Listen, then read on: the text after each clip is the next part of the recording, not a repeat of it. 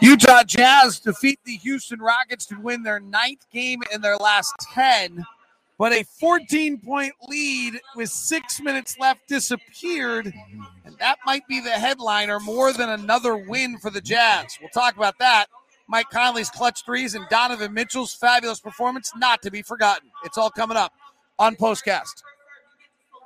David Locke along with Ron Boone with you here from Houston after the Jazz seemingly had this game completely in control. I voiced as much on the air and then promptly lost a 106-92 lead in the final 6 minutes. Mike Conley did some massive things. Rudy Gobert, Donovan Mitchell had some big games as well. But let's dig into the negative first, Ron. You're playing a team that is playing footloose and fancy-free, but they've lost 10 in a row. You have them on the ropes, 106-92. What went wrong in the final 6 minutes of regulation? Well, you start having flashbacks of when they beat the Jazz in early in the year and how they won the basketball game. But the Jazz doing something different defensively. I'm sure they'll get better at it. But I thought the Rockets kind of took advantage of that. I mean, they positioned players a little bit different out there on the floor, and all of a sudden Martin, Woods end up knocking down some threes, and Green had a pretty good night. But I thought in that fourth quarter it was Martin and Wood that got things going. And they played a two-man game with Christian Wood and Kevin Porter Jr., and the Jazz tried to have Gobert shadow in the middle with O'Neal guarding that. It allowed for open threes, but also in some other times Gobert wasn't able to have an impact on it. They really just had their way offensively against the Jazz, and that's troublesome because this is the same script by which teams play 5 out against us, Terrence Mann, in the playoffs, and they're able to have these runs, and the Jazz can't get the stops, and Gobert's not impacting the game defensively. Well, I'm sure that, this is a test, I think, and they'll get better at it. Maybe the shift needs to be a little bit different.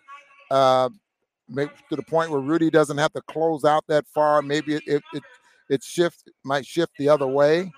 I'm not sure, but that's going to be a problem if they don't get better at it. But it was a smart play, I thought, there by Silas, to make something like that happen. You got to realize that when you have a team you just mentioned earlier, this just plays so loose and they're not supposed to be very good. They had lost 9 in a row, 10 in a row. And so just threw up some shots and they went in. And the Jazz just couldn't put the fire out. All right, late in the ballgame, Donovan Mitchell finds Mike Conley for 2, if not 3. Mike had 3 threes. I can't remember if Donovan assisted on all 3 of them. But Mike Conley in the clutch, that's pretty marvelous stuff. He is now 12 of 22 in the clutch from 3 this year. That's over 50%. Monster one in closing regulation to put us up 3, followed by Christian Wood's 3 to force overtime with the Jazz. Good question about why the Jazz didn't foul. I think the answer is they haven't practiced it a lot and haven't done it. But frankly, when there were plenty of opportunities there to foul safely, it's just it gets a little tough. You don't want to put him on the free throw line for 3, but when Christian Wood puts it on the deck, you certainly could have fouled. When Kevin Porter put it on the deck, you certainly could have fouled. So if that was the play, the Jazz could have done so. But nonetheless, then Mike Conley buries 2 threes late and carries the Jazz to this game. That was big-time performance because Mike was, I believe, 1 of 7 for the night when he hits the first one. Yeah, when he made that 3, one of those threes was off the bounce there, straight down the barrel in the middle of the floor. But we also got to filter in those free throws that was missed there by Donovan. Donovan's at 50% on free throws in the clutch this year. And that's not good. I mean, you got your star player who is a very good free throw shooter, at over 80%. You expect for him to make those. But Conley, the veteran, bailed the Jazz out tonight. All right, let's get some of your questions. Let's start with Donovan, by the way. First half was just masterful, 20 points, then 10 assists. They certainly closed on him. Rudy had 10 dunks tonight as well. Those guys were pretty great as well. That's also, David, that fourth quarter. Look at that fourth quarter there. It's 72%. They were 13 for 18, 5 for 9 from the three-point line. Just some great shooting there by the Rockets in that fourth quarter. And Kenyon Martin Jr. hitting 2 of those threes. that was there. Hayden says, has there ever been such a level of mental fragility from a sporting club before? If not uncommon to double fault and miss penalties in big moments, but a collective group seems a little overstated. But do you credit this to mental fragility or focus, or what do you say this or is it a weakness that got exposed on the roster? I think that could be it as well. Yeah, it could be that, absolutely. But if you talk to the coaches, they're going to say that you lose focus and you end up losing the basketball game. I mean, it's no way a team like the Jazz, as good as they are, they're considered one of the better teams in the NBA, should not be able to lose momentum and not be able to get it back. And I just think that's a big problem. Lacey says, glad we're getting some practice in clutch, but it's taking years off my life. Is this good practice in close games? Well, absolutely. Any game in a close ball game is good practice. It's a good practice for coaches. It's a good practice for players. I mean, there's certain plays you like to run. You work on plays all season long in the closing minutes of a basketball game to try to get buckets. You get a chance to put some of that stuff together, and but it is good practice. So I totally agree with that.